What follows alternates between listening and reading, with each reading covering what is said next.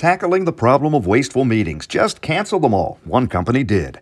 I'm Murray Feldman with the Feldman Report on WWJ News Radio 950.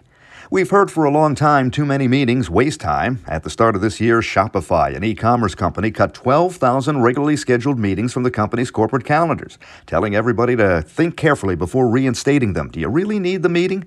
They also made Wednesdays a meeting-free day. Can't even schedule a meeting on a Wednesday unless you have special permission. On Zoom meetings, there's an icon in the corner of the screen estimating how many dollars that meeting is costing. Entrepreneur Magazine says a 30-minute meeting at that company with 3 workers could run from $700 to $1,600, more than $2,000 if a top manager's included. And managers have a meeting budget. They're not allowed to go over budget. They're limited to a certain number of meetings a week, and that's it. Now the company says this year they've noticed productivity is up, and they figure they'll save 322,000 hours by the end of the year that would have been spent in meetings. With the Feldman Report, I'm Murray Feldman, WWJ News Radio 950.